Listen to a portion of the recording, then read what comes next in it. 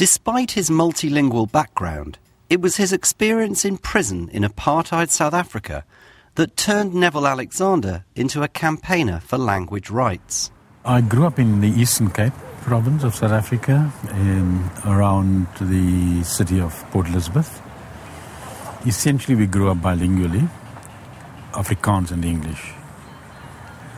I heard and learned a lot of Xhosa, but was never really compelled to use much of it, with the result that when I came to Cape Town at the age of 16 in 1953 to come and study at the university here, I had a very skimpy knowledge of isiXhosa.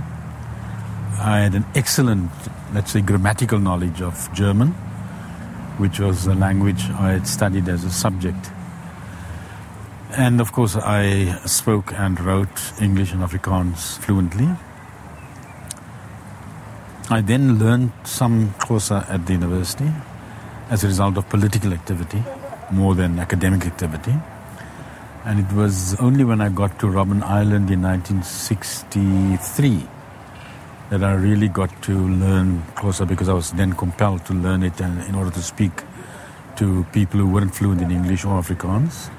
It was only on Robben Island that I became aware of, let's say, the power dimension of language. Up to that moment, up to the time I went to Robben Island, I think, in spite of being an intellectual, academic and all the rest of it, teacher, I think I'd always taken language for granted. There was always some sort of technical qualification that people had to have. For example, you had to know English if you wanted to get a good job in South Africa. You had to know Afrikaans if you wanted to work and live in the rural areas, Afrikaans being the dominant lingua franca in the rural areas up to today. And without those two languages, you were lost in terms of employment and remuneration and so on. That was obvious, but I never linked it to power, to class, to inequality and so on and so forth. It was only when I got to Robben Island and met, not for the first time, but certainly at close quarters for the first time, people who were not able to read and write English or Afrikaans, more particularly English, of course, that I realized the power dimension of language and gradually began studying and really focusing on that aspect of the language question in South Africa. We taught people who were so-called illiterates in prison how to read and write their own language, mostly Xhosa or Zulu or Sotho, and then most of them obviously wanted to use it as a bridge to English, for the obvious reason that English was the dominant language of power in South Africa. After leaving prison, Alexander was involved in setting up the National English Project, which promoted the use of English. However, it quickly became apparent that the linguistic situation in South Africa was much more complex. There's no doubt that the middle-class elite believes that English is the way to go. They have their children sent to English medium schools. Basically, they believe that through English, South Africa can be united and South Africa can be uplifted and economically developed. Now, that is false in every dimension. English will not unite South Africa. Only multilingualism will unite South Africa, first of all. Secondly, English will not develop the economy. It will develop the economy of those who own the economy, not those who are consumers and the poor and marginalized majority.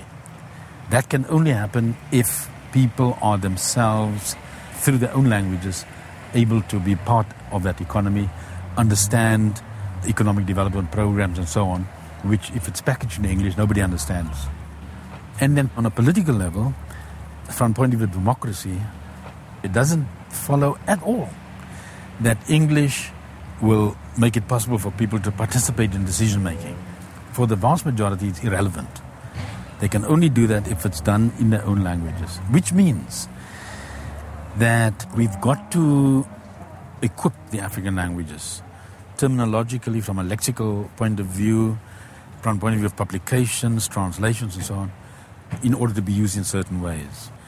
If we go down the English only or English mainly route, this is going to become another African disaster where the middle class and the elite are well off and affluent and wonderful and Europeanized, and the vast majority of the people are either in the underclass or in any case in a hopeless situation. If that happens, it's not the fault of English, not at all. It's the fault of a particular language policy. Having renamed the project the National Language Project, Alexander argues for a policy that promotes indigenous African languages alongside English.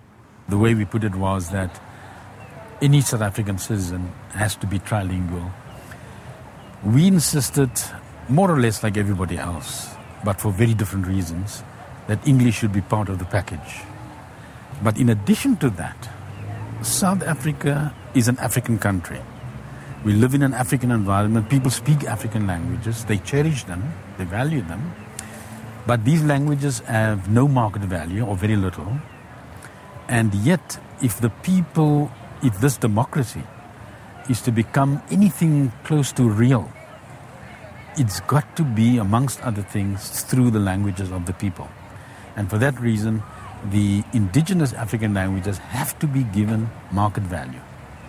And to take a simple example, if you want to become a member of the civil service, get employment in the public service, you have to know an African language. And knowing an African language doesn't simply mean speaking and understanding. It means reading and writing, even translating and interpreting in some cases.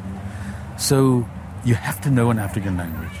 That is not yet compulsory, but it's going to become that. And automatically this gives market value to African languages. Certainly in the public sector, and the private sector will follow. We are saying that every South African should become as proficient in English as possible, so that a job like that is open to any South African.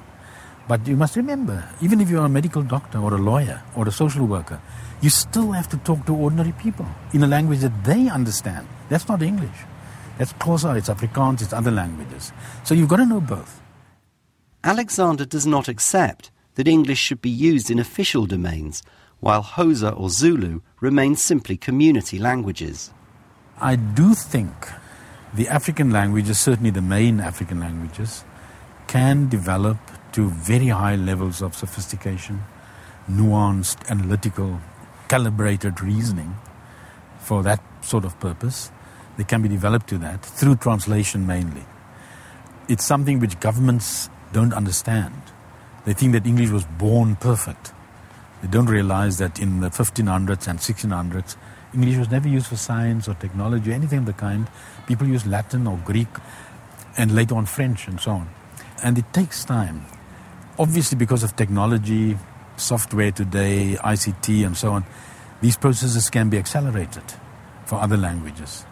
Not in competition with English or French or any other language for that matter, but in their own right, up to the point where they actually serve certain functions, occupy certain domains in society.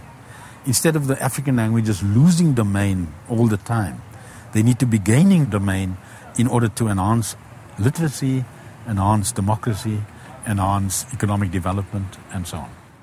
A careful line needs to be maintained between creating opportunities for speaking other languages and enforcing a multilingual policy. English-speaking people generally, and English-speaking middle-class people in particular, tend to be averse to learning other languages unless they're forced to, because they think that they can do with English only. And in a general sort of sense, that's true. But of course, they miss out on many, many wonderful experiences when they do that. Any young student who's traveled in Europe, done the European tour, knows that. If you know some German, some French, some Italian, you get to know much more about life in these countries than if you only know English. So the point I'm making is that there is that resistance. There's no compulsion. We've insisted, even against our better knowledge, we've insisted there should be no compulsion to learn any language. Because of our own history, we've had two major conflicts in South African history around language. Anglo-Boer War, it wasn't fought about language, but language became the iconic sign, as it were, of that conflict. And of course the Soweto uprising in 1976. So we are averse to compelling people to learn languages. We rather want to create conditions where they feel they want to and they should learn languages. It's perhaps a little bit utopian, but I think it's better to be utopian than to be tyrannical. From the Open University. For more information, go to www.open.ac.uk/use.